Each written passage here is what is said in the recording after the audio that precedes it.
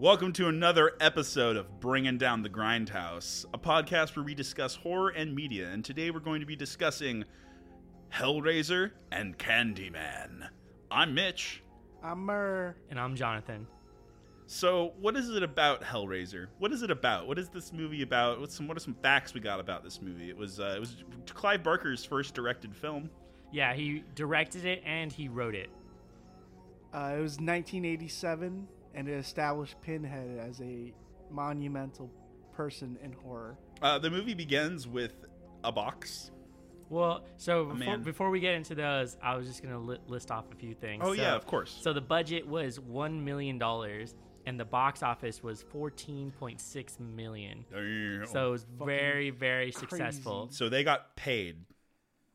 They got that Yes. cash money Yep. on They got like fucking 14 times their budget. So Hell yeah. it's like commercial success. Like they were like, Yep. yes, we made our money back. Yep. Which is probably why they went like they let them do the sequels, do the fucking, I don't know, 10 of them. There's a huge film universe for Hellraiser, which I think is why it became so popular. But we're going to just be talking about the first film because we didn't watch all the rest of it. So Yeah, that's a all lot the of knowledge film. is off of this and then some extras. But the overarching idea was that these Cenobites, which you see in the film, there's 4 of them, right? Yeah. Correct. Do we know the names? There's Chatterer. Is that the one with the teeth? Yes, he's called Chatterer. The skin xenomorph. The skin. There's a Pinhead. Who's the iconic role. Yes.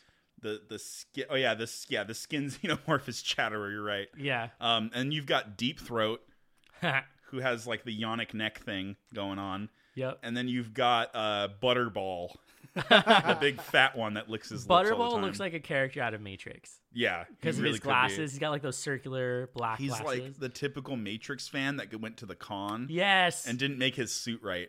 Very accurate. He kind of looks like a fish to me for Yeah. some reason. Yeah. Patrick Star. Yeah. Oh, my Just a god. fucked up fetish version of Patrick Star. SpongeBob, I don't know what happened. I went into the box. That's fucking amazing. Oh shit. Oh no! You took my only flesh. Now I'm gonna starve.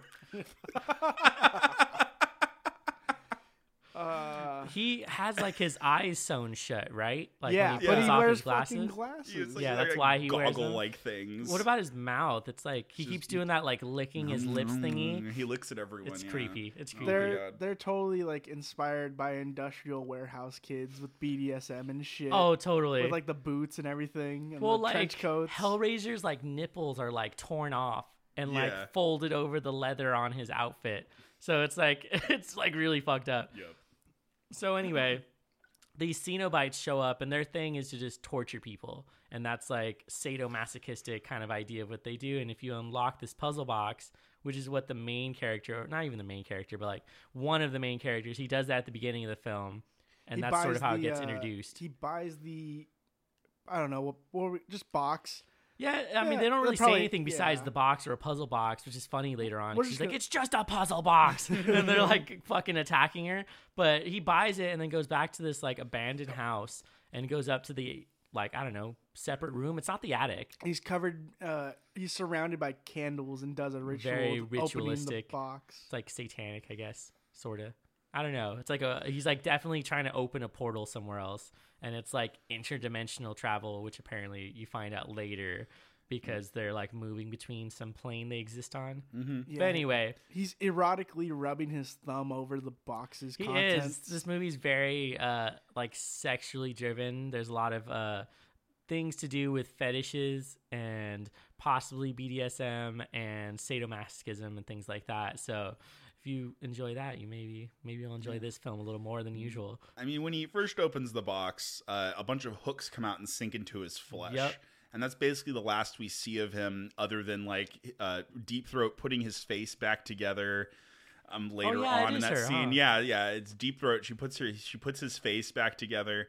They also have like the spinning blocks. That's one of my favorite effects in the movie. The spinning block with just a bunch of hooks on it and pieces of flesh and eyes Yeah, and ears it's like you their can't even trophies or concern. something. Like this is Yeah. all the people they've tortured, just bits and pieces of them. Or they're just pieces of him. That's true. It could be pieces of just him because he's been tortured who knows how long while he's there. That's the thing. I think like geography has not geography, but like is it geology? No. What the study of shapes? I'm trying to remember when you're just like really into shapes. I just really like that it's a 3-dimensional just figure of Geometry?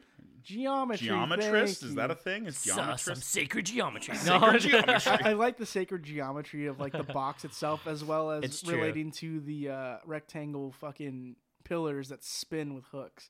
I really like that. And Oh, I didn't even think it's about very that. prevalent within satanic rituals as well. Wait, it is? Ooh, shit. Oh yeah, the shapes and all kinds of things. The thing is, Oh, just because of like the glyphs and things like that? yeah. Gotcha. Okay. And the thing is, I think this movie has a lot to do with religion. It just doesn't really like to show it in the light. It likes to like Yeah. subtly show you some stuff about religion. I didn't really connect too much of it. Maybe I was just ignoring it, or I just didn't really see the connection. Well- but well, there is stuff Yeah. in there. Like there's a bunch of Catholic priests like praying in Oh, this wait, movie all doesn't- over the house. And Doesn't Frank say he's like brother whatever? He's like, yeah, I'm brother something. Like when he shows up to her front door. So there's a leading lady. I can't remember her name. The mom. Carol was her Yeah. name, So right? basically, we find out very early on that she's having an affair with her husband's brother, who is Yeah. Frank. she had an affair. Had an affair Sorry, because she had an affair. because they're going to buy a house he lived in, but he disappeared. Yeah. And this house is fucked up, man. Yeah. It's It- old, moldy. They like the room that they get murdered in is all like windowed. The windows are like there's paper on it, so you can barely see through. There's nothing in the room besides like one brick wall on the side. There's maggots and cockroaches in the kitchen, and you can hear them withering and just fucking. Ugh. It's kind of nasty. Yeah, and Larry, the husband, is just oodly just stoked to fucking buy this house. Yeah, that to me is like that's some horror movie stuff when people are really excited to buy like a decrepit house and they're like, it's fine, there's no big deal, and they don't do anything You to put like some fix fucking it. paint on this boy, he's gonna be in here for generations. So they're moving in, and he's like trying to get this mattress up the stairs with these other dudes who are just fucking assholes. They're like the worst. They're hitting on like his wife and like his daughter who comes in.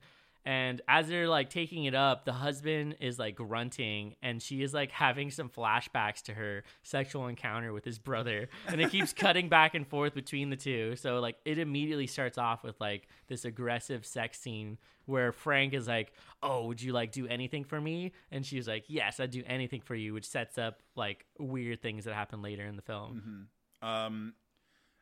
They also cut to Christy, the daughter of Larry, coming over to the house, and she's refused to live with them Yeah. because she's coming back from moving back to England after being overseas. Well, she's like a rich kid who doesn't want to like live with her parents or like be Yeah. provided for. She's like, no, I got it. Like, I'll get my own job. I'll live on my own. Yeah, exactly. She suffers from what I call being smart in a horror movie.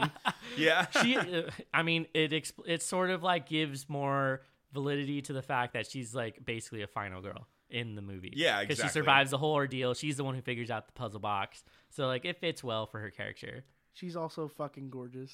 She is, yeah. So like she doesn't fit the standard of like what you saw in most horror films, which was like a very bimbo character who was blonde, probably had like a specific body type, which was like really big boobs for the time, and then like she wasn't dressed a certain way. So they definitely made her the non-typical, but still a very gorgeous, attractive person. So it's like that is like your main character. So I think they were trying to get at the idea of her being like really virgin-like, which is what they do for the final girl characters.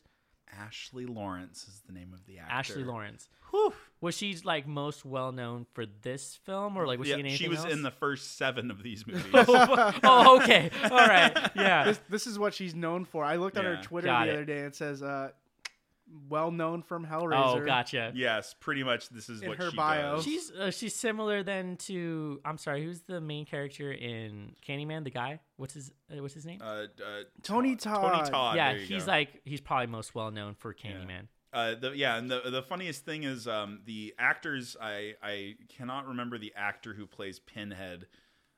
The actor that plays Pinhead and the guy, Yeah. and Tony Todd also got a lot of fan mail from women who were just enamored with both They of probably them. got some fan mail for some dudes too. Oh, I would not be surprised. Yeah, I they're really probably would like not be surprised. they were just getting all sorts of like sexy fan mail, like please yeah. hang out with me. Yeah, please come hang out with me. Talk to me in your voice. I think it has a lot to do with their voice. Yeah, because they deep, have deep very voices. deep voices that are powerful and boisterous. Yeah, and they really like. Whew. That's it. That's all I got to say I'm- about that. I felt it. I know why. Yeah, you know why? I know. Yeah, I'll we all talk know more- why now. We know why. I'll talk more about Tony Todd. He's a Yeah. beautiful man. Yo, too. he Yeah. had like that super deep, and then his voice was like that omnipresent voice that was like all Yeah. over. It was like enhanced too, so Mhm. it wasn't just like a regular voice that you were hearing. It was almost like when you're like imagining what someone's voice might sound like, and you have like a memory of it. That's what it sounded like to me. Mhm. Where you're like recalling something. Or like you're hearing a fucking saying from like deity or higher being. Yep, right, exactly, yeah. Yeah, he definitely did. They both did a very good job of playing the roles that they did. So as they're bringing, as Larry is bringing up this mattress Yeah. with these two fucking dickheads, Who asked for beer Yeah. while they're on the job? you got beer? He's like, "Oh, I'm pretty sure it's in the fridge." And then his wife stares at him, and he's like, "Oh, I guess I'll go get it." That was a great scene because she's like, "I'm not getting you fucking beer," and goes upstairs, and he's like, "All right, well, I'm gonna go get the beer." She just hands them like regular old Budweiser, and knowing those dickheads, like Budweiser fucking sucks. Great product placement for Budweiser. Fucking hate that beer. Trash. Sorry if you drink Budweiser. I just don't. No, like it's it. trash. It's fine. Okay. But anyways, there's a nail hanging off one of the walls, and Larry scrapes his hand super hard on the thing and starts bleeding profusely. His wife checks it out. She's like annoyed because yeah. he's like about to faint. He's like, "I don't like the sight of blood. Oh, it's like I'm gonna faint like right now." And she's like, "You're fine. Like we're gonna go to the hospital." But a lot of blood drops onto the floorboards and sinks in, and this is what brings Frank back to life. It looks like it's just a heart at first, like beating underneath the floorboards. well, Yeah. that's what you hear initially. Oh, that's right. They keep playing it while it goes back into that room. You'll hear the heartbeat. And so it's supposed to be like his transition into like coming back into, I don't know, this dimension. His resurrection. Yeah, there you go. Jesus. Yeah, analogy. they have a bunch of like Jesus references and whatnot in it, and he resurrects inside the room because of the blood. And the effects for the blood soaking into the ground were really well done, and we had trouble even figuring out how. I can only, like, the only thing I could think of is they made the surface like smooth so that it would just go into like one of the little crevices. Maybe they had something underneath, like sucking in whatever was landing on it or something. We could probably look it up, but my initial theory is it's like a chemical compound that could like evaporate really quick, like acetone or lacquered thinner, mixed with like food coloring and other shit to make it look like blood. But this is like the start of probably what was like the best like practical effects that they had for the film, which was like his body like rebuilding itself from like goop, like in blood and bone and like the brain coming together. That was pretty crazy. If you watch anything from this film, go watch this part. Yeah. It's reminiscent of The Thing, from 1983 by John Carpenter, with all the goop and all the gore, and just you see nerves being remade into a brain, and then that brain into the skeleton, exactly. and it's very chilling. But it was like really well done. I think that's the most impressive thing about the whole film itself, just because I felt like the story was really small and contained. There wasn't like a whole lot of extras. Their whole cast was probably like 10 people, maybe even less, because they just had that dinner party, and that was kind of like the most characters you see. Other than that, it's just the husband, the wife, Frank, who's like the creepiest fucking dude.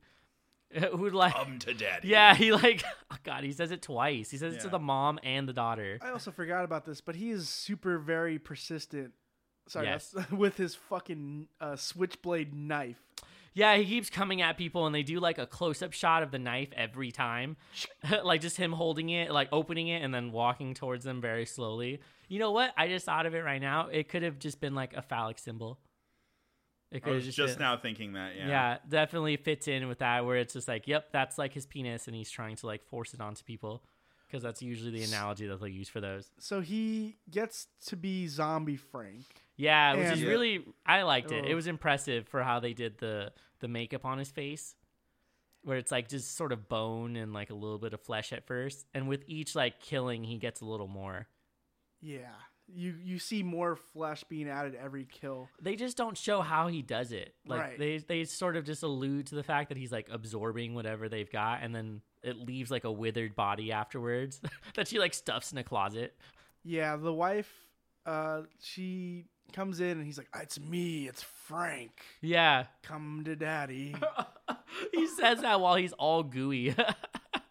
And he's like, "I need more blood. I guess your husband's blood helped me out." Yeah, he figures it out pretty quick.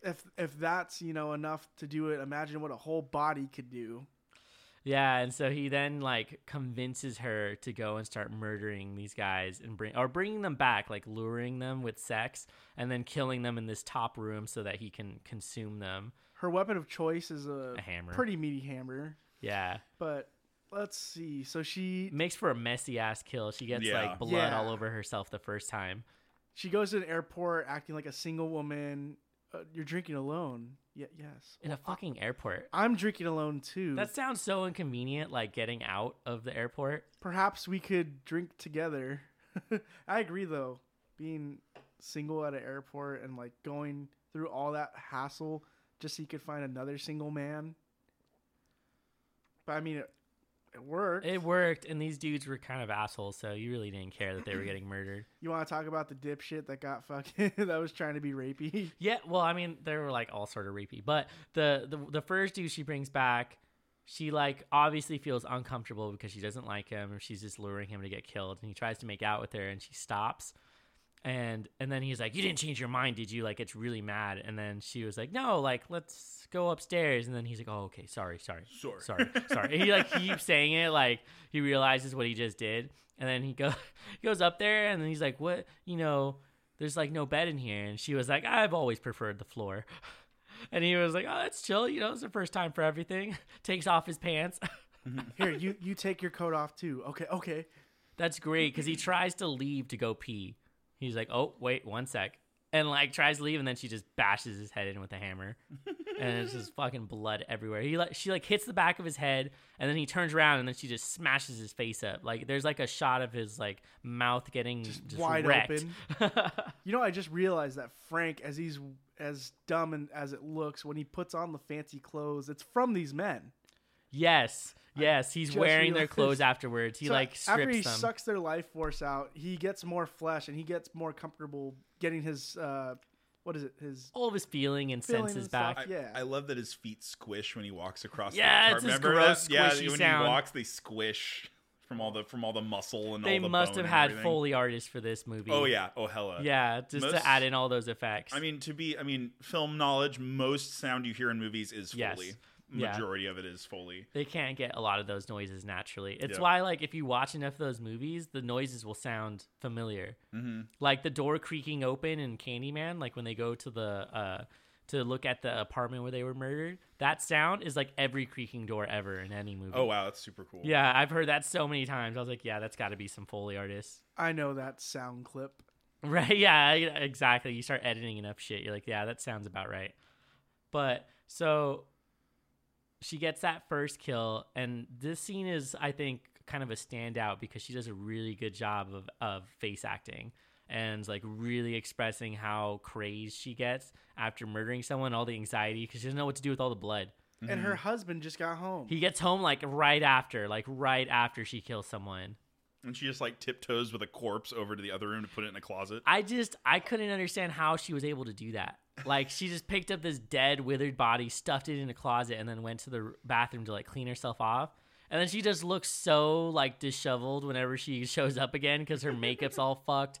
And she like tried to wash herself, but her hair's like still wet. And then she goes back in to talk to Frank, and he's just like, "I want to touch you." And it's like all his gooey hand reaching out. He like immediately goes for her boobs and is like, "All right, let's see. I'm going to reach out." And it's like, it leaves a mark on her, like her dress. So I don't know how nobody notices. And he does that weird thing with the finger in her lips. Oh my God. So not only is he like pretty much forcing, he's groping boobs. He's forcing his like finger into her mouth. And then she like grabs it and kind of rubs his finger along her lips, but like it's a bony, fleshy, like gooey finger, and you're just like, oh, you can see it like stuck on her. Wrong. Yeah.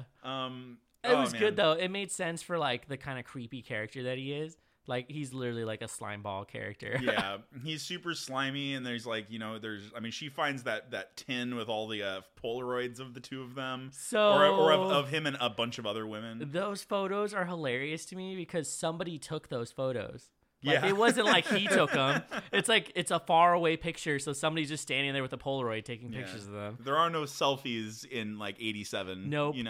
I mean, both of the movies are like pre-internet. Like a lot of digital stuff. Most of the stuff they use is analog, like all of the recording devices. Yep. I like that about a lot of the older 90s and 80s movies. It makes for good like detective stuff. Like it's kind of a closed story every time they go and investigate things. Like no one else is really in on it. It also requires people going to the library. Yep. Of course, you got to have the scene where you go to the library and you look at those mini, I don't know what they're called, like the slides of old newspapers. Mm-hmm. Where you can still go to libraries and find those. It's kind of nuts. They have the machines like hidden in a corner somewhere, and you just slide it in there, and then it shows you an enhanced image of it, and it's like a negative kind of. And you look at it on a big screen and you like turn it. It's like a little knob you turn, and it'll switch between the slides. So that's what she was doing. She was looking at old. In the Candyman is when they do it, she's looking at old pictures of one of the murders. Yeah. So it's like it's cool to see technology like that. It also gives you a certain vibe. Like this is like a noir, kind of like a modern noir, like from the 90s, which is I guess now it's not that new because it's like 20 years ago. But yeah, exactly. Wasn't the 90s like 10 years ago that I did? Right, I know. Yeah, well, it's 2019. Fuck. Get back into the simulation, Mitch. Anyway, so from this point on, so she's feeding all these men to Frank, growing Frank a new body, essentially. Yeah. Later on, the daughter, Christy, spies her bringing one of the men home. Well, she has a dream first, though. Oh, yes, she has the dream. About her father being brutally murdered. Wait, no, there was the dinner. The dinner they have. Oh, yeah. You want to talk about that cigarette thing? Okay, so they're all sitting at the table. His daughter included, and then whatever dude she's dating, and he does this little trick where he's like smoking a cigarette, and he like pulls the cigarette into his mouth, like fully into his mouth, and then like pulls it out and laughs, and then he's like to smoke it. He's like hitting on his daughter like at the fucking dinner table. Yeah, he offers her a drink, and she's like, I'm not gonna drink because I'll be falling on the floors. Yeah. And he's just like, so just lay down then. It was like the cheesiest line. Yeah, really. But like you just like hella hit on this guy's daughter, and he even like looks at him like, dude, like whoa, you can't be saying shit like that. What the hell is that, dude? Whoa. Which is really ironic and funny because later on we find out that they're sleeping in different beds. Like they're not even really like sexually active with each other. No. So it's just like him like being really extra in that moment. So she has like a She's nightmare. Taking it slow. Yeah, exactly. They're taking it slow. Exactly. That's what we get. I haven't seen like separate beds since like the 50s. The people smoking indoors in both of these movies is such a prevalent thing, and it was so funny because we don't see that at all anymore. No, there was a certain so interesting. I think it was the late 90s when they stopped doing that because laws wouldn't let them do it. Mm-hmm. It's like, oh, I'm at dinner. Yeah, fucking middle of the school, like in a classroom. Yeah, you just light up. Yeah, in the prison they even gave her a cigarette while she was in the fucking cell. Right. Yeah, I was like, what the fuck? Anymore. Yeah, what? They don't give a fuck about you when you're in prison. So it's like that was a surprise. But she is white, so you know. Maybe, yeah. So there's that dinner scene, and then this is also like in between that.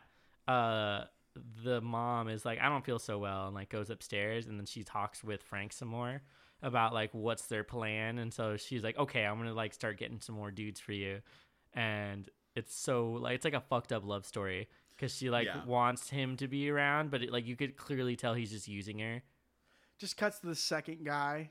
Yep. Just like immediately already hit. She's used to the shit by now. Yeah, she's getting confident in herself and like actually starts enjoying it. Like there's a scene where she kills someone and then goes to have a drink, and then like it like zooms in on her face as she starts to smile. Like really slight smile on her face because she like is enjoying what's happening. And then they kind of transition into when the daughter kind of comes back into the picture, and she encounters it shows her job.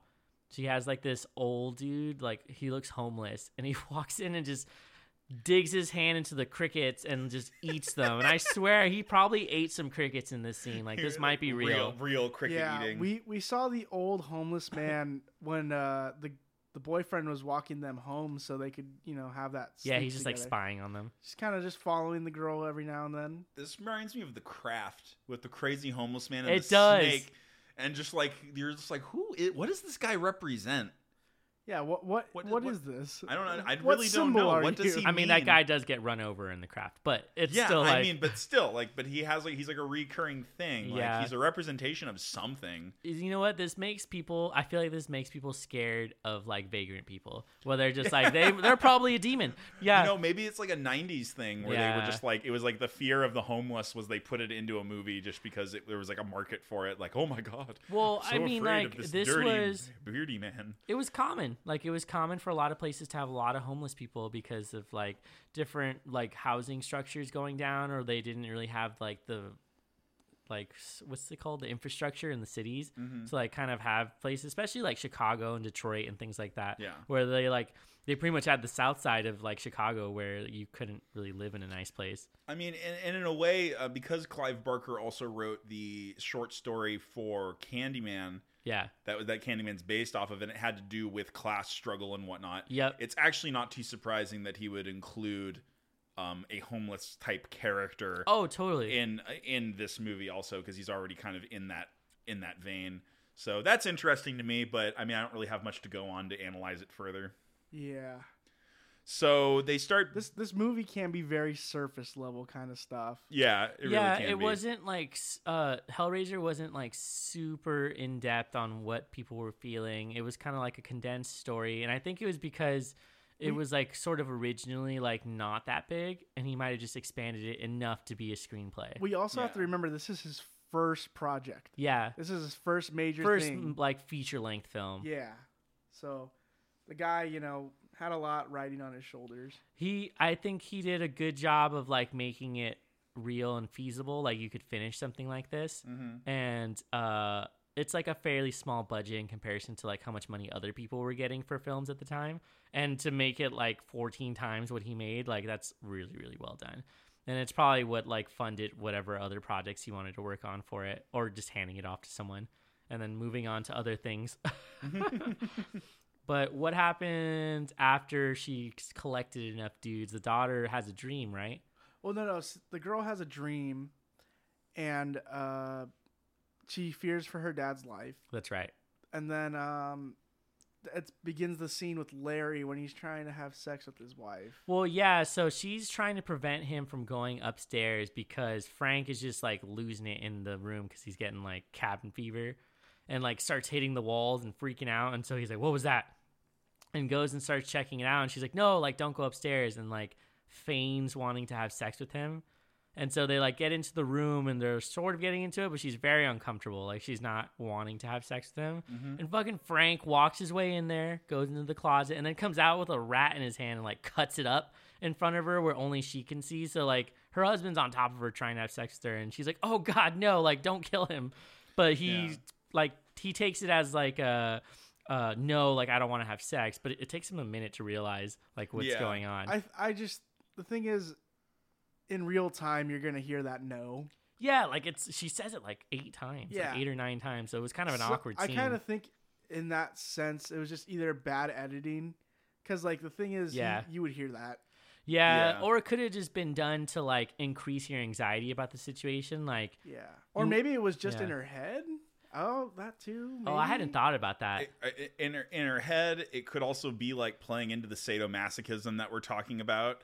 Sort of like that's maybe a stretch on my in me, but also like think about who Frank is as a person. Yeah, he's kind of like that Dom sort of character, even with like the "come to daddy" oh God sort of bullshit and stuff like that. Like I wouldn't be surprised if that was an intentional thing. Well, it's true of like certain sexual encounters that you might have. Your partner at the time might actually say no while you guys are having sex. True. That's and true. Instead you have like that safe word to like stop. Yeah, exactly. Instead of it being no. So like that situation might happen where people are saying no, but they don't actually want you to stop. Yeah, exactly. So it's like there's such a like a gray area of like what might have happened. So I feel like we can also chalk it up just to bad editing, bad writing. Yeah, probably ideal. It was just a weird or really scenario. just them trying to portray that she doesn't want him to be killed and that she can't bear it because she says, "I can't bear it if you do this." She kind of does change her mind a little. The biggest burn in this fucking movie is when I can't have you kill him. He can't be dead. Oh, lady, Larry was dead many years ago.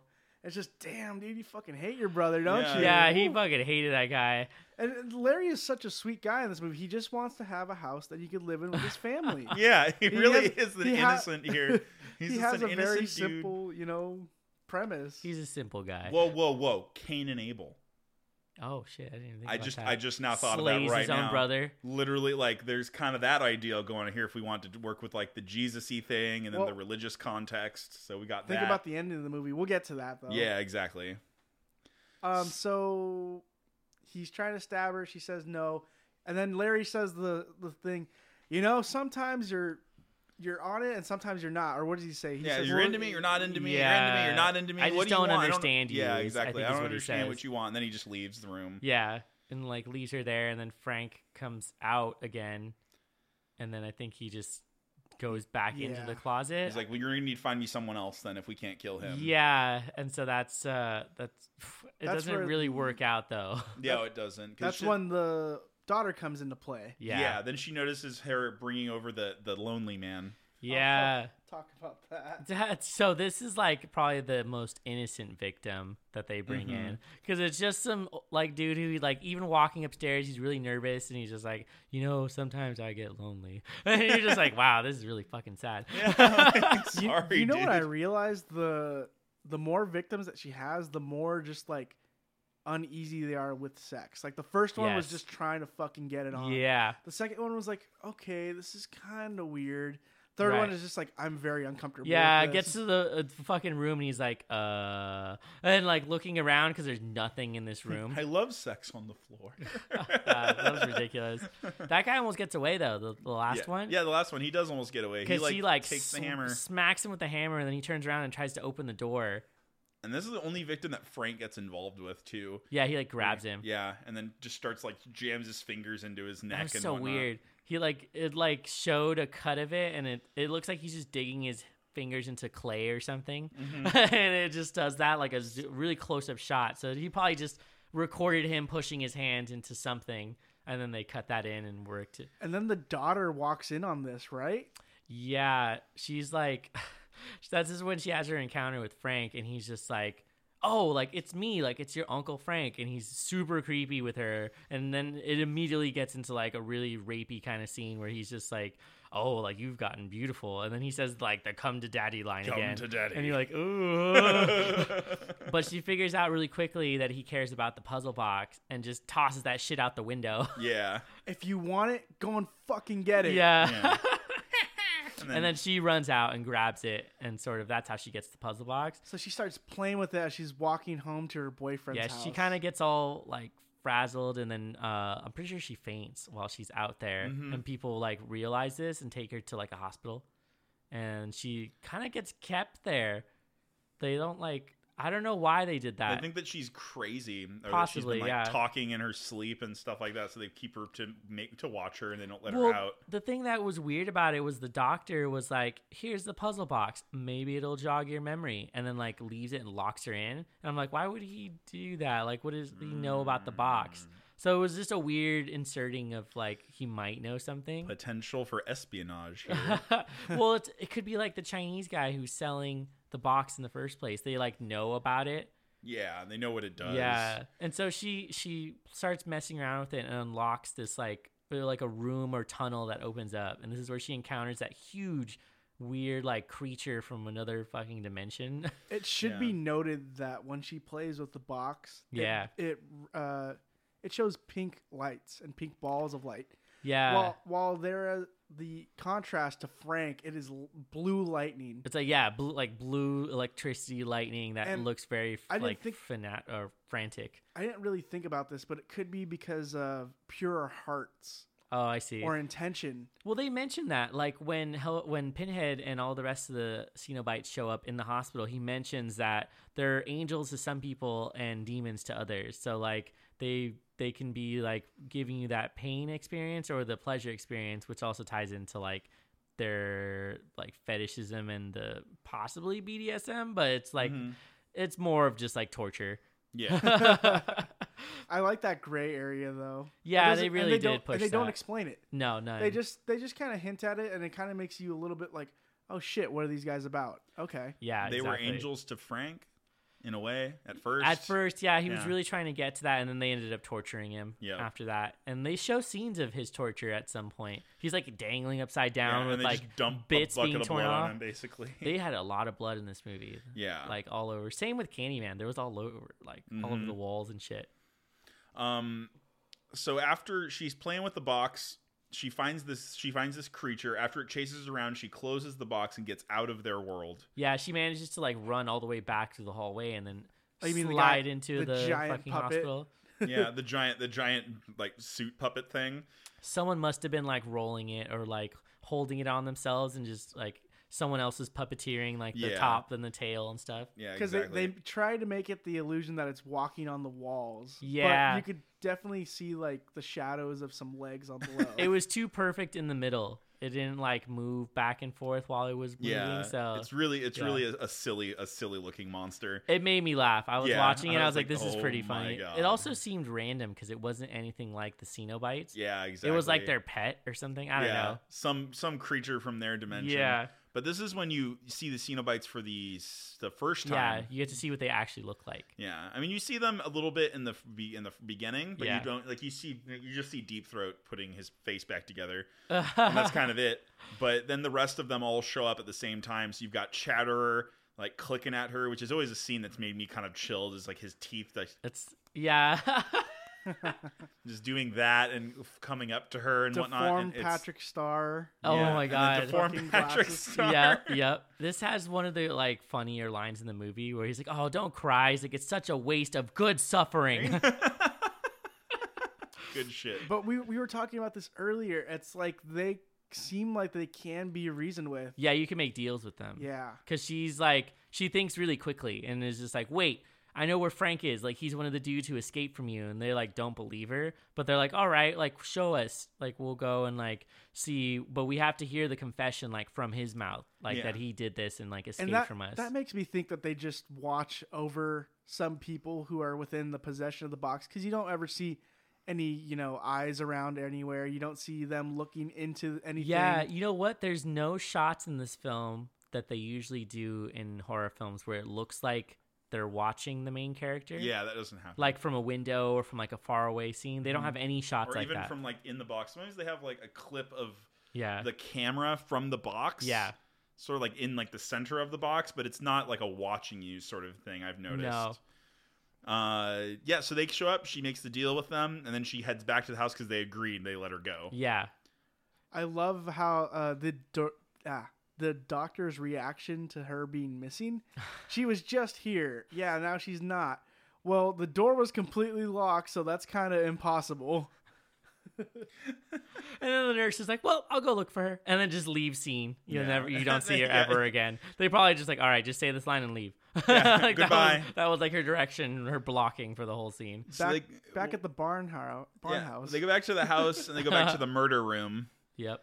And then that's when she's like, okay, I'll bring Frank here. Yeah. Sort of idea. And then she goes, I think this is where I think this is like another come to He gives like, Frank gives like a full confession basically. Oh, wait. Yeah. We have to talk about Doppelganger Larry.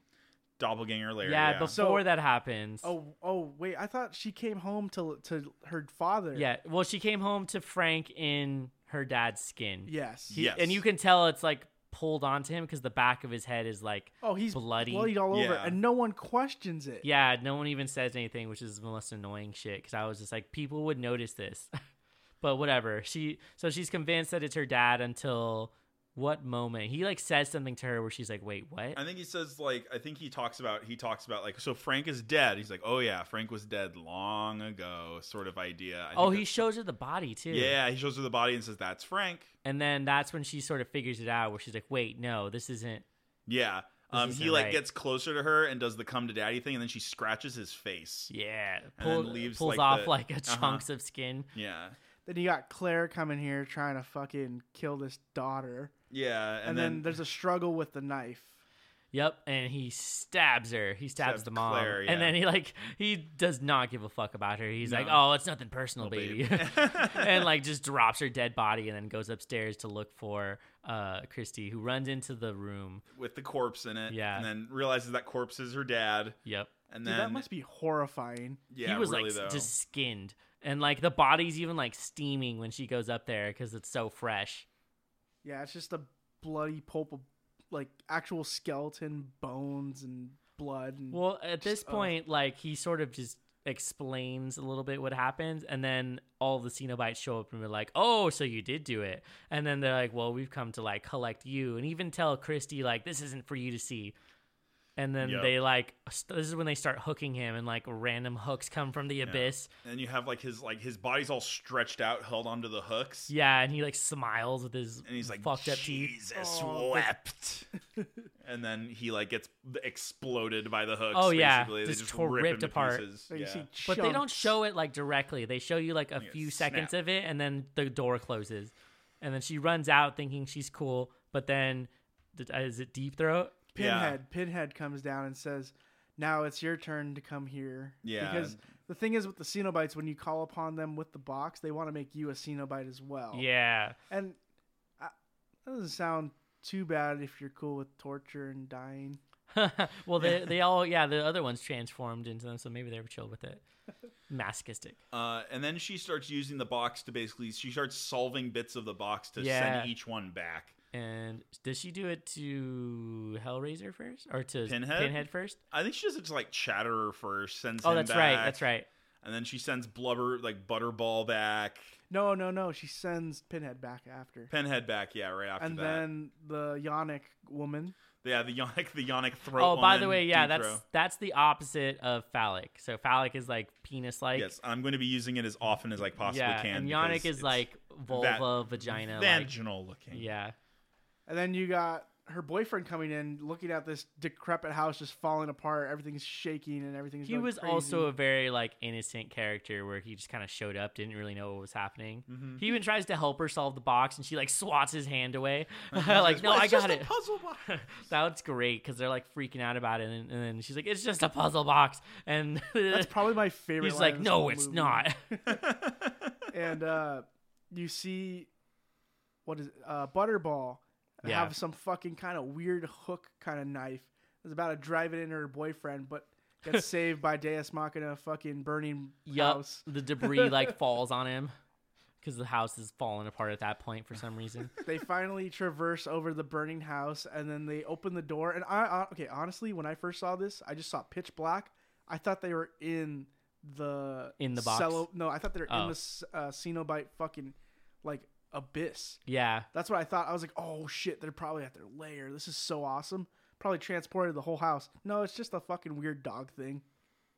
It would have been great if it had like a Krampus ending where they were like actually in the box the whole time. Oh, you remember that? Yeah, when with the snow globe. Yep. I loved that movie. That was so good. We're gonna do that one soon, but that's for Christmas, right? Yeah, we'll try to do it around Christmas time. Oh, that's a great fucking movie. Yeah, that's what I'm thinking. Krampus and Gremlins. Yes, that'd be a good combo. Yes, I'm into it because we already did Black Christmas, so yeah, which is a different. That's no, not worth it. But yeah, so in Krampus they end up like they think they got away and everything is fine. It's like Christmas morning, and then it zooms out into the snow, and then even further so you realize that they're in a snow globe that Krampus owns and puts on a shelf. And crazy. That's the end of the film. They're stuck in it. But they do realize that they're stuck.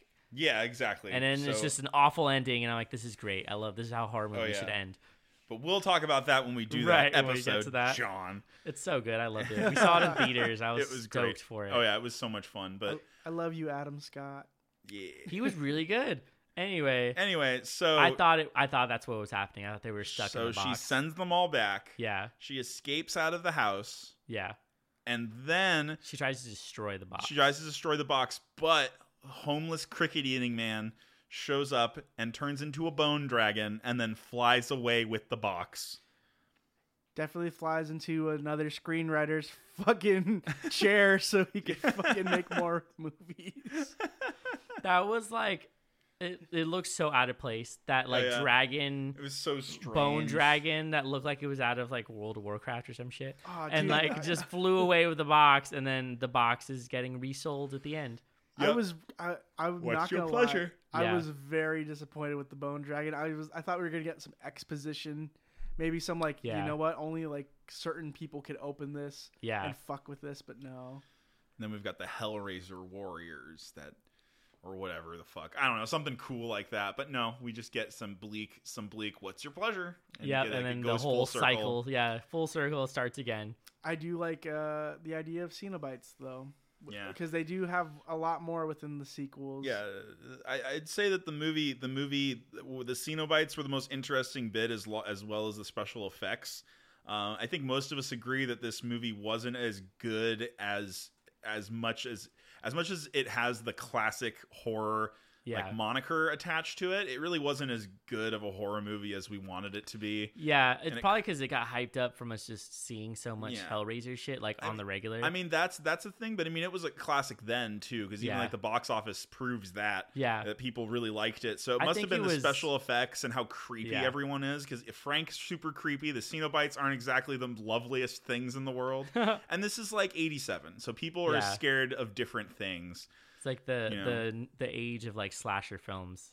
Yeah, so exactly. So I mean, since we didn't grow up then, I mean, what are we to know what people were actually afraid of at the time? That's and fair. Things like that. So, yeah, because things from like the 50s scare the shit out of people. Like Invasion of the Body Snatchers. People were afraid of a Snatchers. train coming towards them. Yeah. Oh yeah, I mentioned that before. Yeah, exactly. That's a thing. That's hilarious. So people and their fears change over time. So that's something that we should really keep in mind when watching these older movies, and maybe decrying them as not as good for the time. Maybe they were good. Yeah.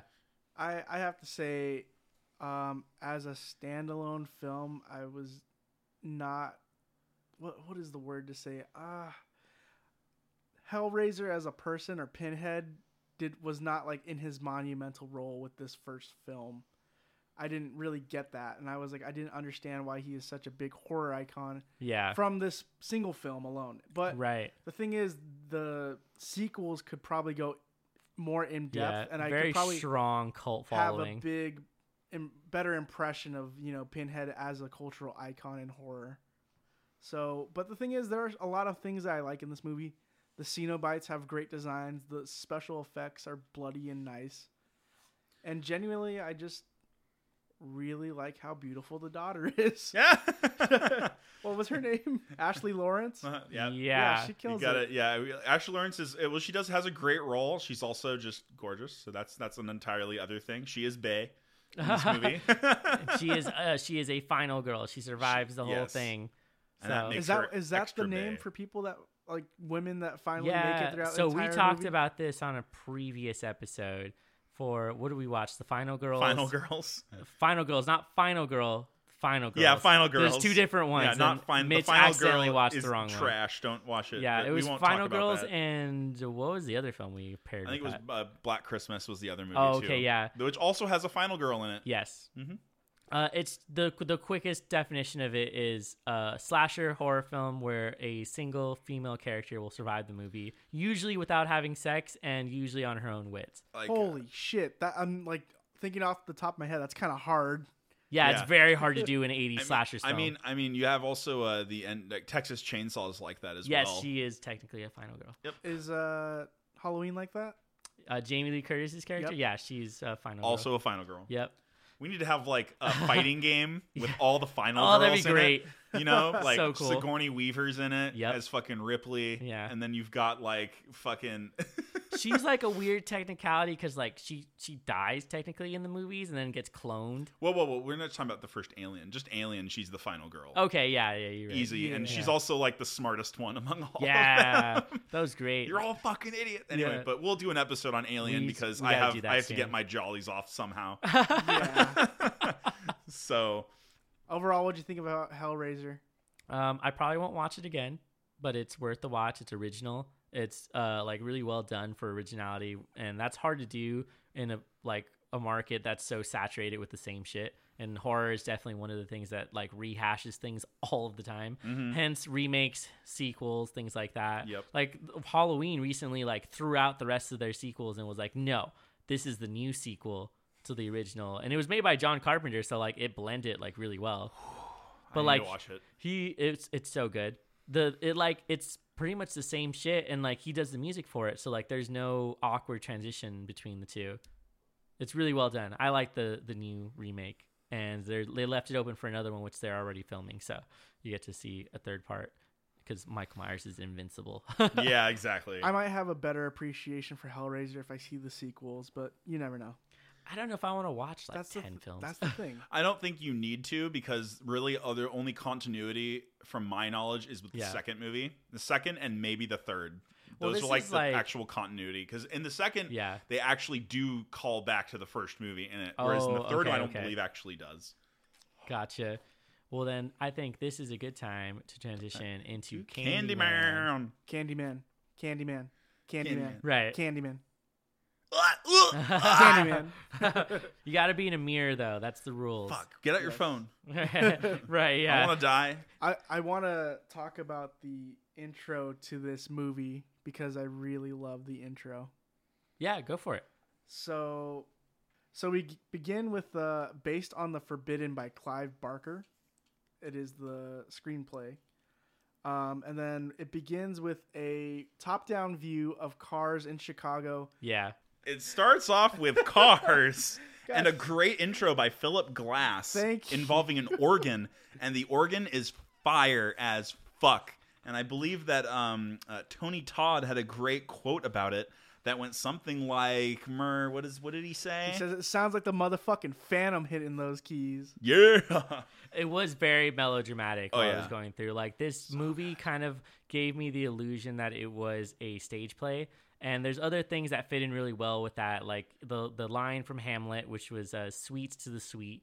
And then they like constantly would have this like top-down view of a stage that was at the university. Yeah, as used as a transition, of course. Yeah, it was like the transition between acts, which like most films have the 3-act structure. I believe that even Tony Todd himself said that this was going to be like his Phantom of the Opera. Did he really? That's awesome. I think that he did say something like that about it. He does fit that like tortured character. Yeah, exactly. So he is. So it's like it was like his Phantom of the Opera movie that he would do. The Philip Glass soundtrack was made using only 4 instruments. So it was what? The organ, the piano, the bells, and a choir.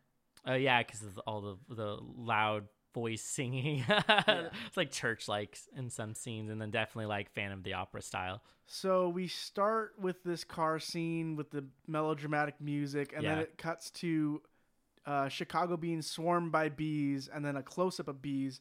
And a quote by Tony Todd. Or a voiceover, I should say. Voiceover.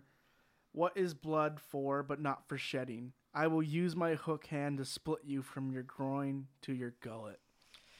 You know what? This fits in even more with the play, because most of the dramatic like irony or tragedies, they started off with the narration at the beginning to like set the scene. And like any Shakespeare play has that. There's like a whole block of text where they tell you like the backstory. That makes a lot of sense. Or one single thing. So yeah, as I think about it more, it was designed almost to be like melodramatic stage play that you could do. And like he himself is a very dramatic character when he shows up. And tragic. Yeah. And he's supposed to be like a tragic character, which also connects into the like classism that they deal with throughout the film, which we'll get to in just a sec. It starts with the zoom-in shot that John was talking about with the stage as we're introduced to the University of Chicago with our 2 main leads, Helen and Bernadette. Yeah. Helen being played by Virginia Madsen and Bernadette being played by Casey Lemons, who was also in Silence of the Lambs. I knew it. Wait, where in Silence of the Lambs? She might be the girl in the hole. I just know she was in Silence. She the girl in the hole? I don't know. Think so? I don't remember. We'll have to check it. So they're interviewing students for their thesis report because they are grad students. Yeah, they're grad students. And they're trying to get their thesis report done, and they're going to be talking about urban legends. Mm-hmm. So Helen is talking to a student who is recollecting a story about a woman and a guy in Chicago area who are about to have sex. A babysitter, by the way. Babysitting a baby. Invites her boyfriend over. And greaser fucking Tom Raimi comes in. Yeah, fucking Sam Raimi's fucking brother. His brother. And you could tell because he looks so much like him. He really does. Yeah. Those Raimi brothers. I love how greasy they made him look. Like his hair is he's like sipping a fucking bottled brew on the couch, just like, yeah, I'm gonna get puss.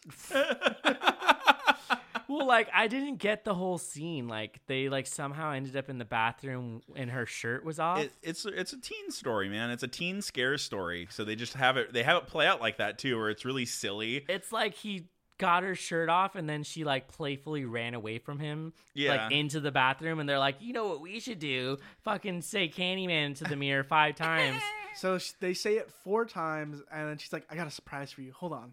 Go downstairs. He's like, all right. So he goes down there, sips his beer, and then she's like, Candyman, and turns off the light and immediately cuts to Tony Todd. Yep, right behind raising her. his hook, his meaty fucking hook. And you see blood dripping, but it's upside down. That shot was kind of weird. Yeah, it was. And I guess he did what he said he was going to do in the beginning and just cut from like her groin all the way up to her chest. Nope. That's like his style, I guess, which is really like, it was almost like these people were getting violated, like they were getting raped, because he like even grunts, like when he kills that psychiatrist, he's just like grunting and like there's blood spurting everywhere. It's like, it's very, I feel like it was specific in that way, and they wanted you to feel like something terrible was happening. Assaulted. Yeah, and so it was like, that was definitely made to make you feel uncomfortable. Yeah. So Bernadette is also interviewing a student. He seems kind of flirty, but it doesn't matter because we're not going to see him in his horrible fucking haircut for the rest of the movie. It's weird because he's trying to flirt with her, and he's like the ugliest dude you've ever seen in a movie. And she's just like, freshman. They just keep looking younger. Yeah, it's great because they're like grad students, so they're like a little older. They're supposed to be probably like late 20s. Right. So it cuts to Helen going to go see her professor fucking boyfriend, husband, Trevor. Yes, they are married. Husband Trevor. Because she says husband at some point. Who is doing a lecture on urban legends, and she's kind of pissed. Yeah, because she had asked him to not do a lesson on that because they're writing their thesis on the same content. But he was like, what am I supposed to do? But this is also where we get introduced to Stacy. That homewrecker fucking bitch. Oh my God. Spicy takes. Sorry. I mean, the dude's also a piece of shit. So it's like Trevor's a piece of shit. They just are a dirty diaper couple. Very like stereotypical like teacher having sex with one of his students, but like at the college level, so like it's technically legal. And on the DL from the wife. And like, but she picks it up immediately. She's like, "Who is this chick? Like, do you want to tell me about Stacy? Like, why is she hanging out here?" And he even says it. He's like, "Oh, obviously because she's madly in love with me." And then it's like, but he's not kidding. Yeah. Like she actually is. She's and like totally she like pulls up her jeans and she's strutting and looking back at Trevor, and he's just like, She knew like immediately, and then like just let it go because she was like, whatever. And then you find out more later on in the film. So he's like, I'm going to go home, and she's figuring out, okay, I need to go type some stuff at the library for my thesis. Yeah. And then you get a cut to a very old 90s computer. Yeah, the thing we mentioned earlier where she gets to look at all the old newspapers, and she was looking specifically for the murder that she had heard of. The one in Cabrini Green. Yes. And which is a real place. A maid overhears her, a janitor maid. They're the janitor, but it was also like a good way to show the classism in the area because everyone who was black was in a like cleaning position or not so good job, or like a really beat like detective, like the black guy that she encounters later in the film. Yeah, they're just very hardworking, physical working individuals. Class. Yep. And then a lady is explaining the Cabrini Green story with Ruthie Jean. Yeah. How a hook came out of her bathroom and just mangled her and just killed her from the groin to the gut, split her. Yeah. And she's like, but you didn't hear that from me. No. Yeah, they're all very much believing in Candyman and very much fear him. But she starts looking into Helen, I think is her name. Yes, Helen. She starts looking into the story more and finds out that her apartment is designed the same way that those apartments were designed. And so she figures out that behind her medicine cabinet, there's no like a wall in between the other medicine cabinet and the other apartment. So she can yank her medicine cabinet off, push the other one out, and now there's like a hole in the wall to another apartment. So she figures out that this is how Candyman possibly killed someone. He like reached through this opening, and like this sort of sets up what she's gonna look at in the other building later. How do you feel about that though? I was kind of very uncomfortable with like that kind of vulnerability. Like it takes just a push just to be in someone else's fucking lifestyle. I feel like there's definitely shit like that happens, like building construction, cutting corners, and just not doing anything like that. But it seemed unlikely to me, like that there would be a hole right there. Yeah. So it was kind of like unbelievable in a sense. I mean, when they go to that house, I mean, it's in Cabrini Green. Cabrini Green is the name of the area, and it was basically like a low income housing setup. Yeah. And it's kind of run down and hasn't really been maintained at all by the forces that should be maintaining it, aka the government. Yeah, and obviously they don't give a fuck about that part of Chicago. Yeah, no, they don't give a fuck. And so it's just kind of like, yeah, so they go there. It's Mur actually has some good input actually on that whole bit. Go take it away, Mur. Gotcha. So a lot of the things that John was talking about with race and classism has to do a part with them going into the apartment of Cabrini Green. This like bled over into real life. Bernadette is very skeptical of the area because she knows it's gang run. She's like putting a bunch of pepper spray in her. She has mace, a taser. She's like, you don't need that. We're just college students coming here for a report. Fun fact that there are many gang members on the premises already. And they're like, hey, where you going, mama? What are you doing? Whoa, you look like 5-0. Are you guys cops? You guys cops? And not actors. Not actors, actually. Real gang members like force their way into the movie. So production had to pay off 5 gangs, according to Tony Todd. 5 gangs all at once, and they used the members of these gangs in some of the scenes. Most notably, the scene where they're going up to the stairs and like, what are you guys doing here? You look like cops. You look like cops. Hey, yo, 5-0 is coming up the building. And they were not very happy with the production of this movie because they were coming into their territory with cameras, Yeah. So at one point they shot a generator, and then near the last final day of production, they shot a camera truck.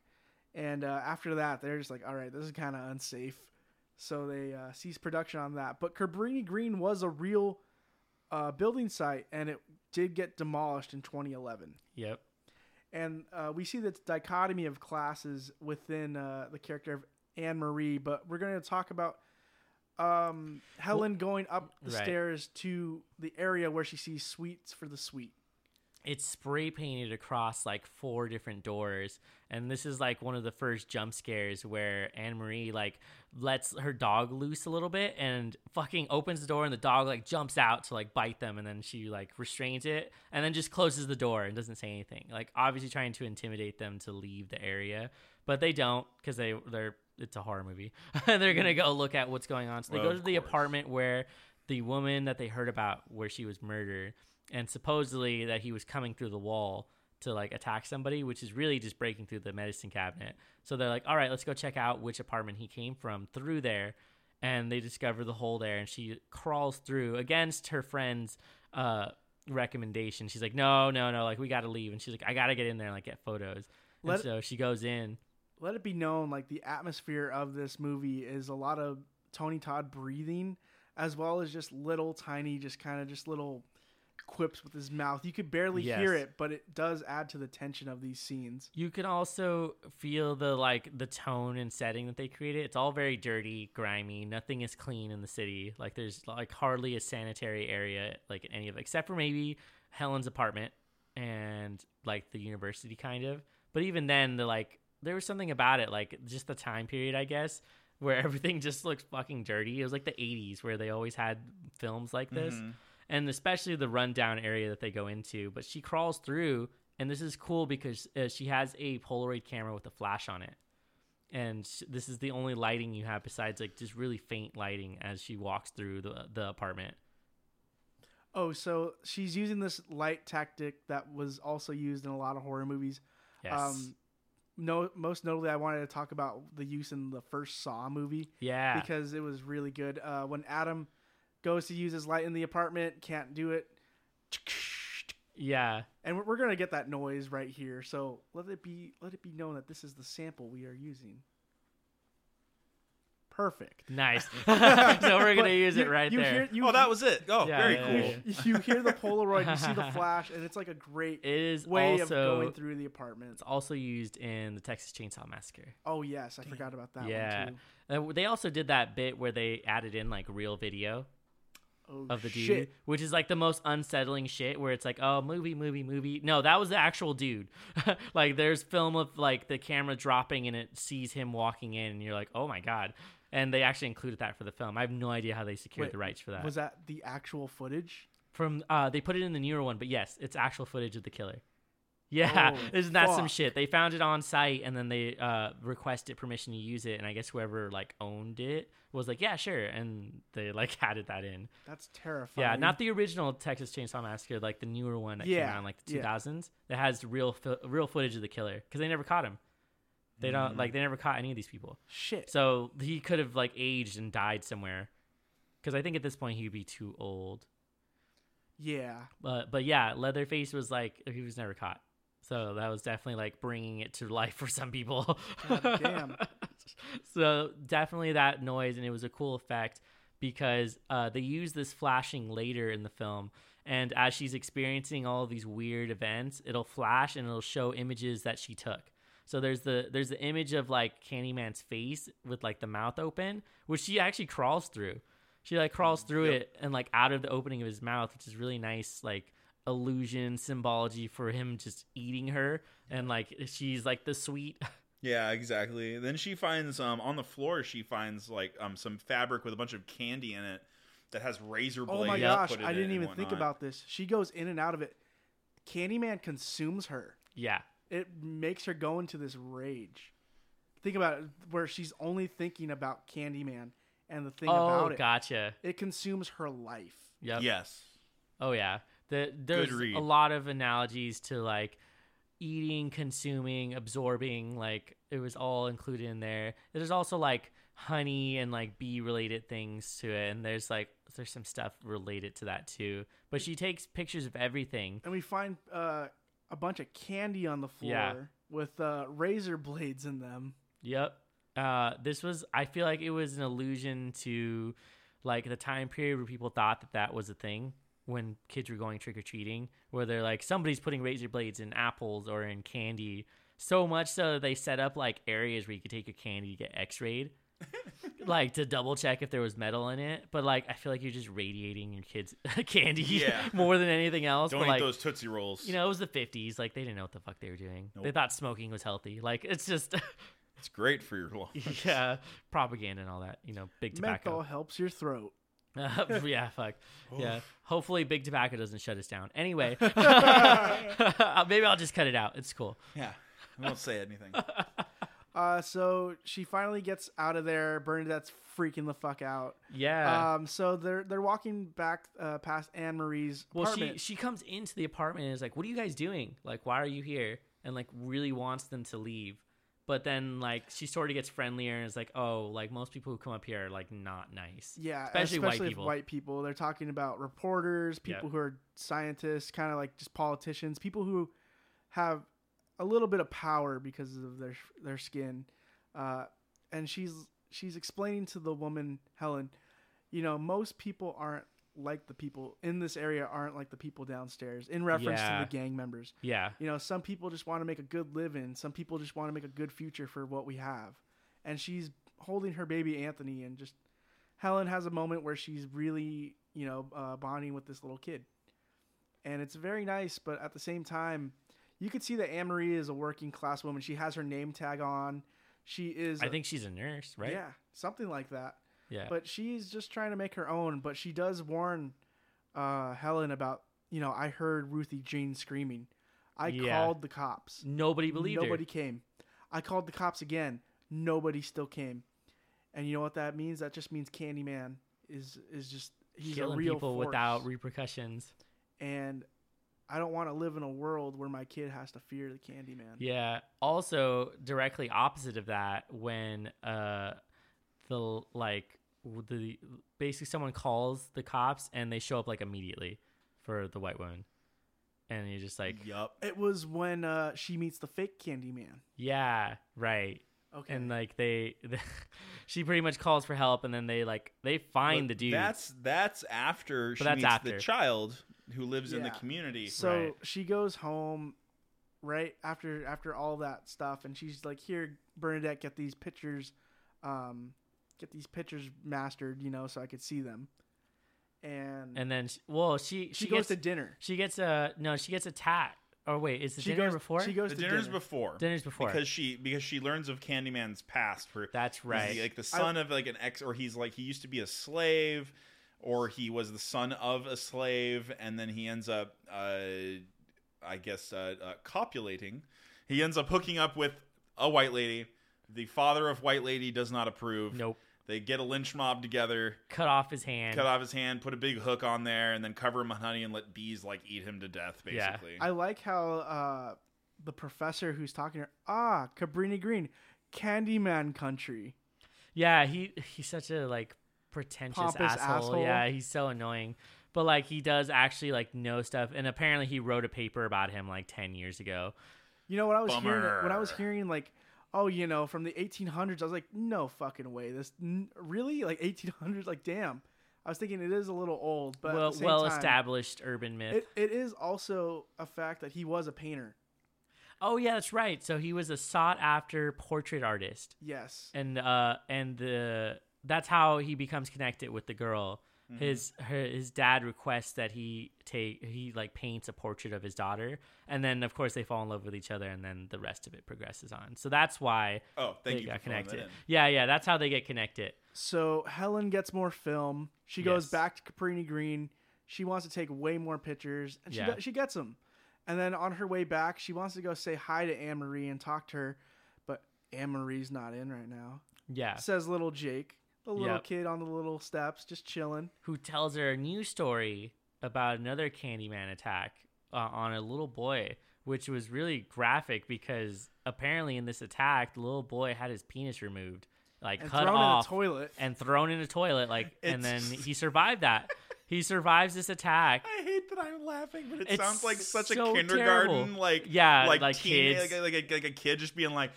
He went into the bathroom and then something ripped his dick off. Yep. Wasn't the same after that. That's the thing though. You gotta everyone who says the story about Candyman, it's relative to their age group. Yes. You got the teenagers in college, talking about like the babysitting couple. Yeah, exactly. You got the woman who's a hardworking woman talking about Mary Jean. Yep. And then you got this little kid talking about a little kid. Yeah. So you have their respectable age groups for everyone who has a story about said Candyman. Yep. And so the thing is, Candyman manifests and lives off of people's fears. If they are not fearful of him, he does not exist. He dies as a legend.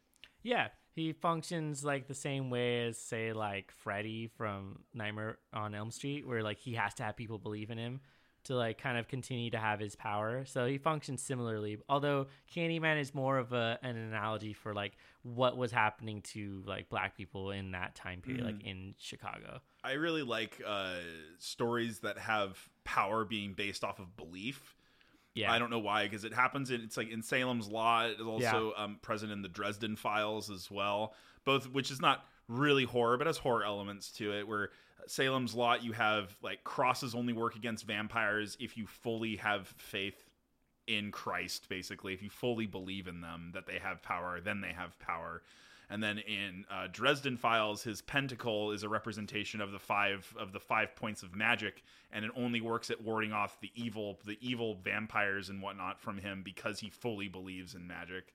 So it's that sort of idea, and I really like that as well, and it makes for an interesting plot. It's a great device to use. So Jake is explaining this story She goes into the bathroom. It is covered in feces, sweets for the sweets, with an arrow pointing to the toilet. And she takes pictures, opens the toilet, and it's full of bees. Yeah. Bees. Oh. Bees. All right. The bees, not the bees. Oh my God. I forgot about the Wicker Man. We had to do it at least once, John. I'm sorry. Oh my God. That's our one Nick Cage reference, and that's it. Poor Nick Cage. He did the best he could with that role. He does the best he can with all It was like, that was so poorly written. Like, it wasn't even his fault. Like, I'm gonna have to watch The Wicker Man because I've never seen it. It's so fucking bad. I want to watch a bad movie now. Yeah, I don't. The best part is when he's in the bear suit. Wait, did you mean Midsommar? Oh shit. Yeah, same shit happens. But yeah. So then she turns around and it's me. I'm Candyman, bitch. Yeah, is what he says. Oh, he does say that. And it's a guy. Just a regular Joe Smuck. With a fucking hook, holding a hook, and his little goons. And she's like, oh, I don't need no trouble. I'm just getting pictures for a report. And the dude just fucking whacks her with it. And it just cuts to her at the police station with a swollen eye. Yeah, she's obviously been beaten up, and they have caught the dude already. And it cuts to the line. It cuts to the line with them. State your name. It's a literal lineup. State your line. State the line. I'm Candyman, bitch. And then step back. Step back. And finally she finds the guy who actually did it, and she prosecutes him. And at this point, they're very happy to have somebody who will testify against him. And in this case, it's this white woman, so they really care. And then she's very happy afterwards because all sorts of people want to talk to her after this attack. And she's like going to get a book deal, so she's going to get published. So, of course, her and Bernadette, is that her name? Correct. They are like giddy about it, like as they're walking to their cars, and she gives her the camera, the photos from her camera, which she thought were previously destroyed, but now she can check them out later. They're like little slides that you drop into a projector, and then this is the first time that she meets Candyman, like for real. Helen. Yeah, it's like this omnipresent voice that's like all around her, and then it's her response is hilarious because she's like Helen, and she's like yeah. Like yes.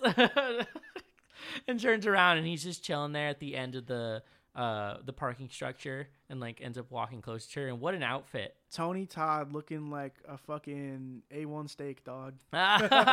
He has such a nice fucking coat. He like very strong features. His first time being introduced is pretty magical. Yeah. Like it's a great really creepy situation because he's just sitting there and it's just a silhouette. Yep. And then he just walks over to her, and then it looks like he hypnotizes her. He like there's this ray of light that kind of comes over her eyes, and it's very classic noir. Like they did this in the 50s whenever they wanted to show someone being really vulnerable, and like their eyes sort of glaze over because the lighting is different. And so it's just like it played out really well because you get this idea that he's like convincing people. So this is probably how he got people to do things. Fun fact about those scenes, real quick. They actually had a hypnotist on set. Wait. So was he just like off to the side? Well, here's the thing. What happened was Virginia Madsen was like, I don't know about this hypnotist thing, guys. Like for these shots, do we really have to do it? And they're like, well, just talk to the hypnotist and see how it goes. And knowing fully aware that what was going to happen, she like is talking to this guy for a good 5 minutes. And by the end of the 5 minutes, her right arm is raised all the way up and her hand is at a 90-degree angle. Like very specific things. No. So they're just like, she's like, oh shit, I didn't even realize that. So they're like, do you want to do the scenes like this? And she's like, oh, fuck it, I'll try it. And every scene that you see close up where, you know, Virginia Madsen is looking like she's swooning or looking out into the distance and just like, you know, figuring out what's going on. She's actually getting hypnotized by an actual hypnotist off screen.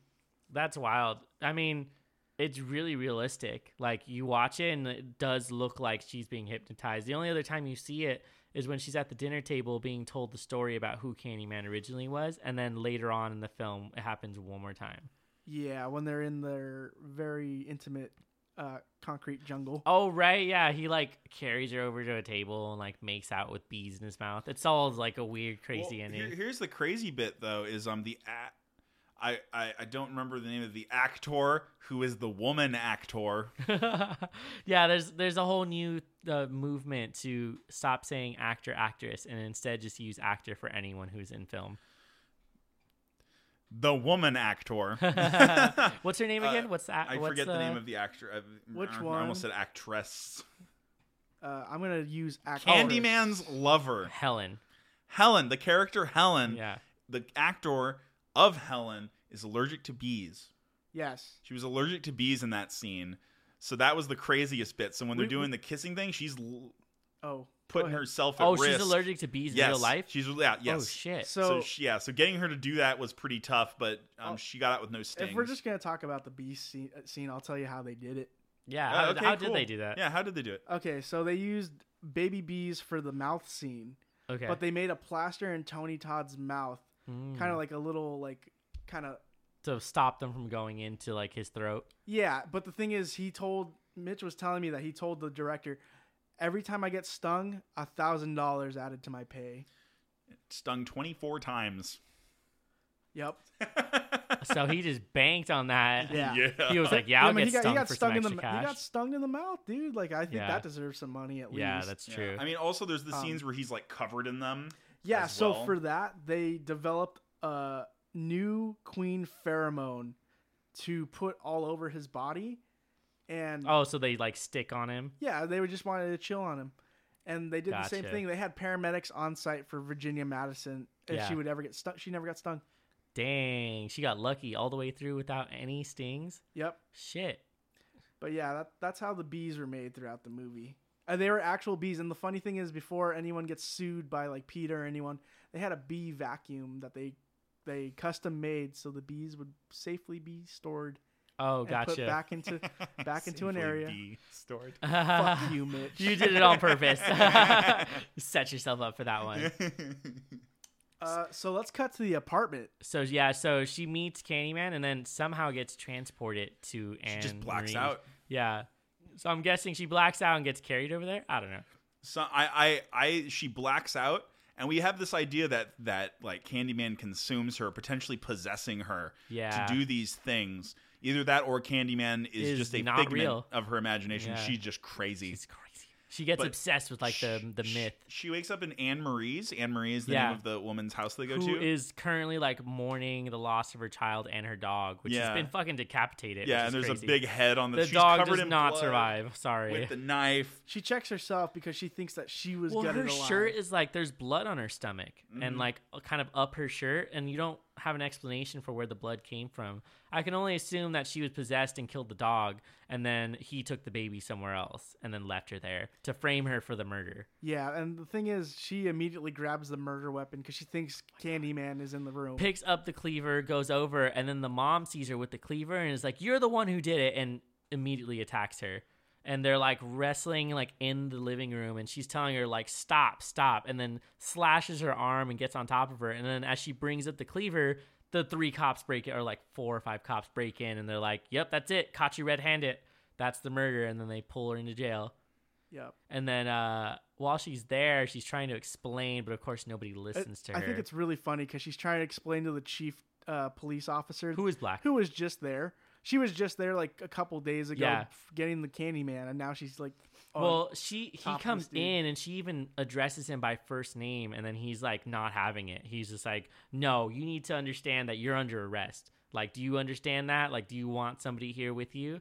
And it's a great scene because they flip this version of the story that you usually see where there is a person of color, a black person in this spot that nobody wants to believe. But in this case, it's a white woman and nobody's believing her. And so it flips that role reversal and gives you an idea of what it's like to be going through that broken judicial system, especially in Chicago, where like they need somebody for that and they usually would blame people. So you see that play out with her and it becomes suddenly more relatable and important for people who are watching.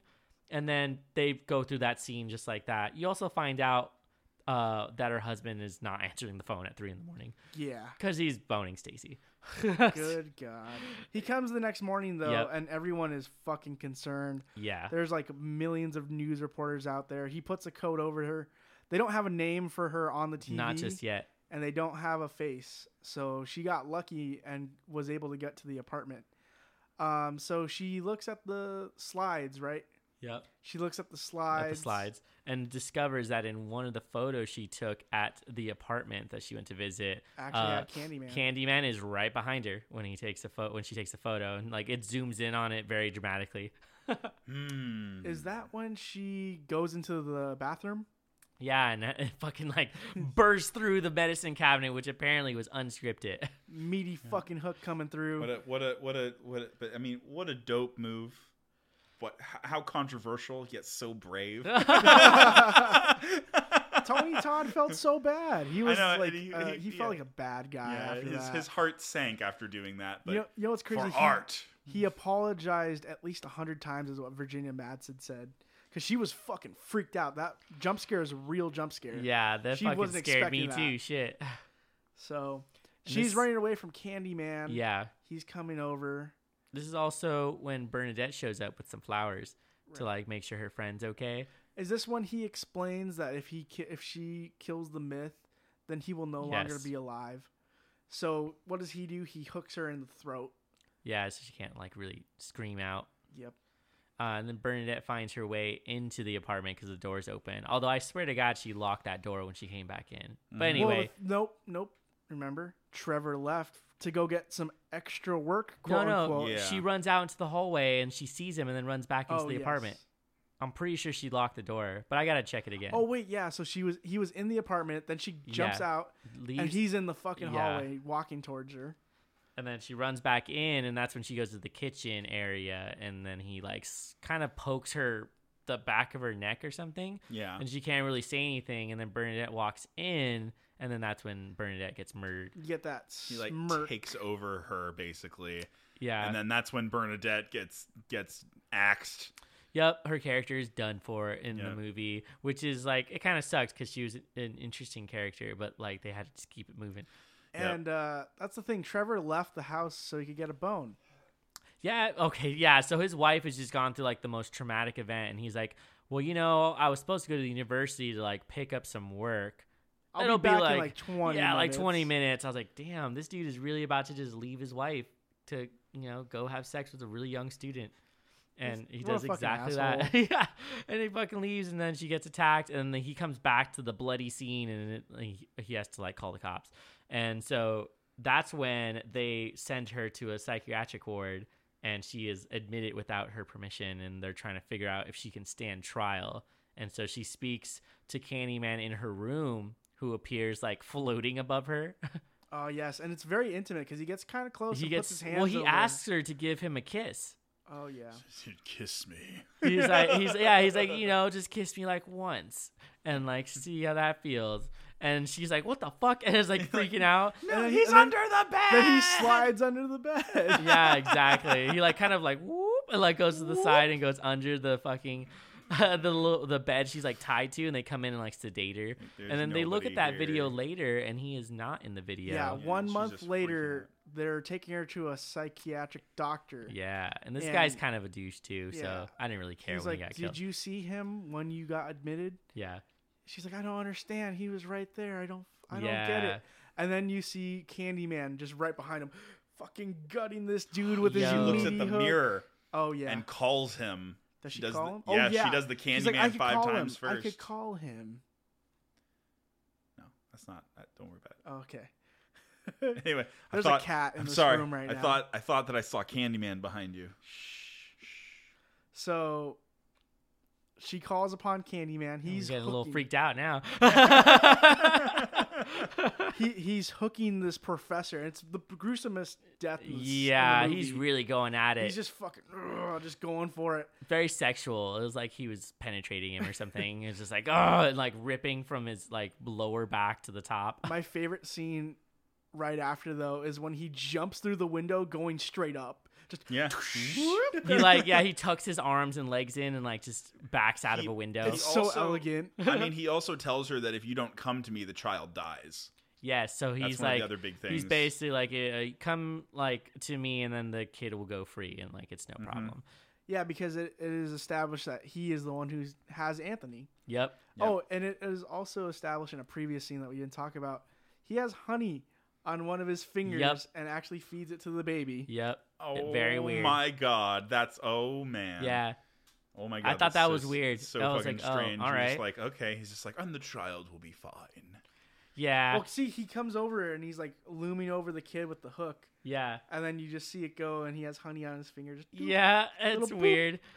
So that broken window, she crawls out of it and goes into the window next to it, like knocks on it, nurse opens it, and then she fucking beats the shit out of this nurse. And then takes her outfit and then sneaks out. And that's how she's like, okay, I need to go figure out what's going on with this baby, and goes to him. And she goes to Trevor's house. Oh, that's right. How did I forget about that? She goes to the house, and 1 month later. 1 month later, discovers Stacy in her house painting the walls a new color. And Bright she's like, fucking bubblegum dude, pink. she's like, get out of my house. And then she does the most weird, dramatic response where she like almost faints. And then she like crumbles like paper. Yeah, it's great. Oh, man. And then freaking, what's his name? What's the husband's name? What are you Trevor. crying about? He's like talking to her in like a baby voice. It's so weird. He comes in and then she's like, oh, what are you doing here?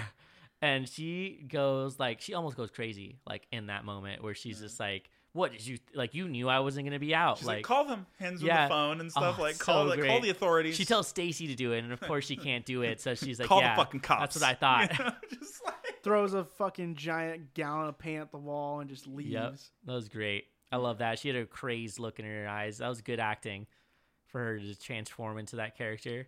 She then goes back to the community again because they're about to have like their big bonfire, I believe. Yeah. Oh, well, this bonfire is mentioned by the little kid that she got that story from like way earlier. And so they've been gathering like all this stuff to burn. But she goes back to the building to find Candyman, and it's hilarious because he's just sleeping in like whatever area he's in. And she goes up to him and like stabs him, like straight stabs him. And then he wakes up all happy, like, oh, you came. And like yanks whatever she got stabbed with out. There's like blood splurting out of him.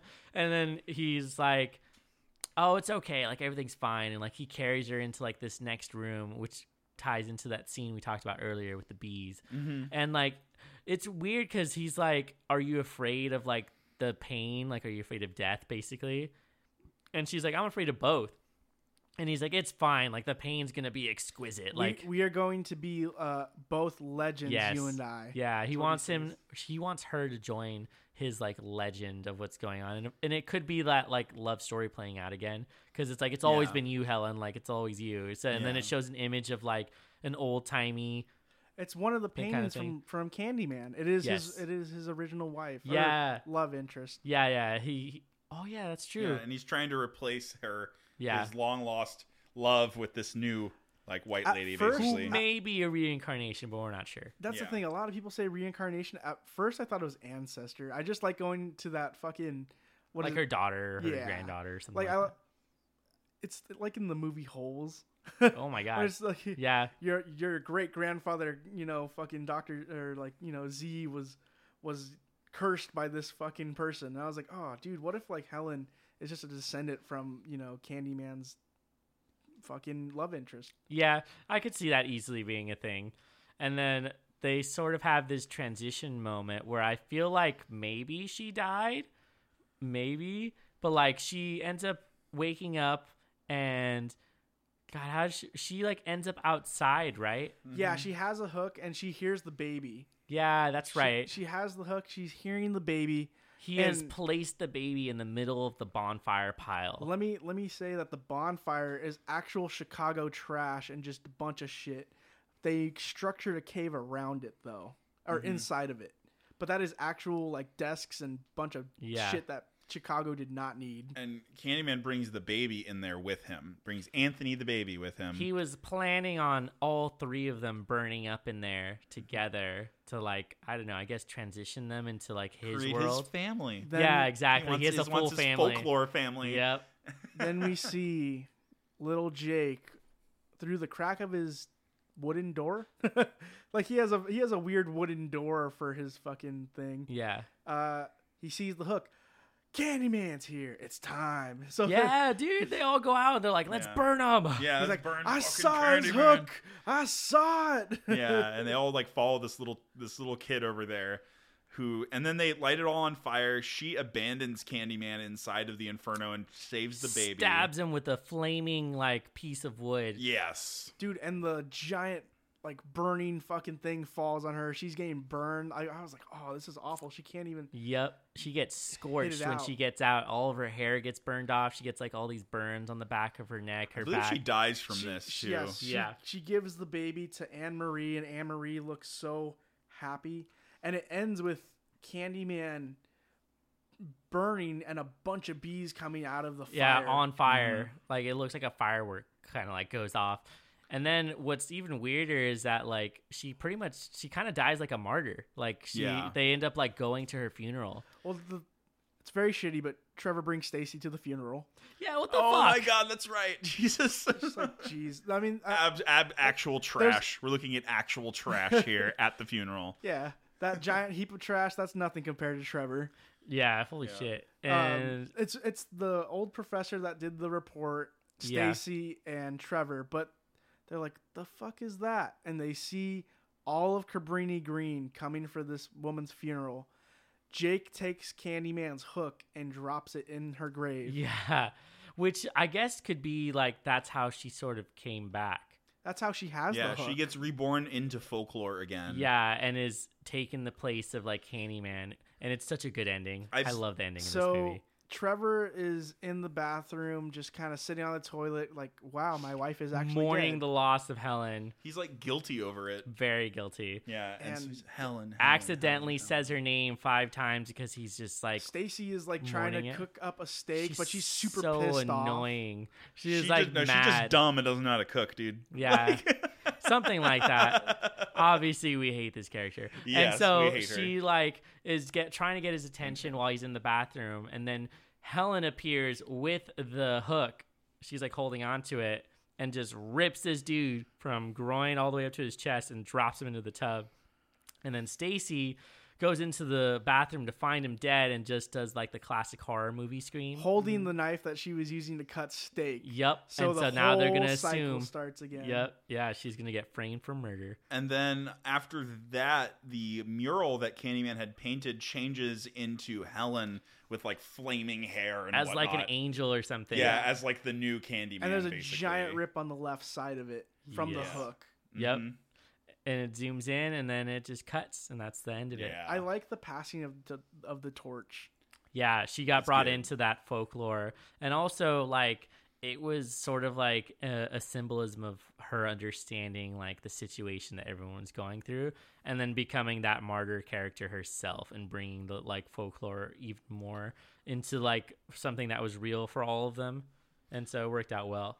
I really enjoyed Candyman as a horror movie, and just as a movie in general. It tackled like social issues very well without being incredibly preachy about it. Yeah, it just has them there, and you can take them very much at face value, and it plays into the narrative really well. So it does a good job of discussing that. It does a good job at discussing like psychosis and how people like deal with it. How our system deals even with it. Schizophrenia. Yeah, potentially. Yeah, I'm definitely like starting to believe more that she was just a little crazy, and that she started getting really obsessed with the urban legends and was like really believing in it. So she just becomes crazy herself. Yeah.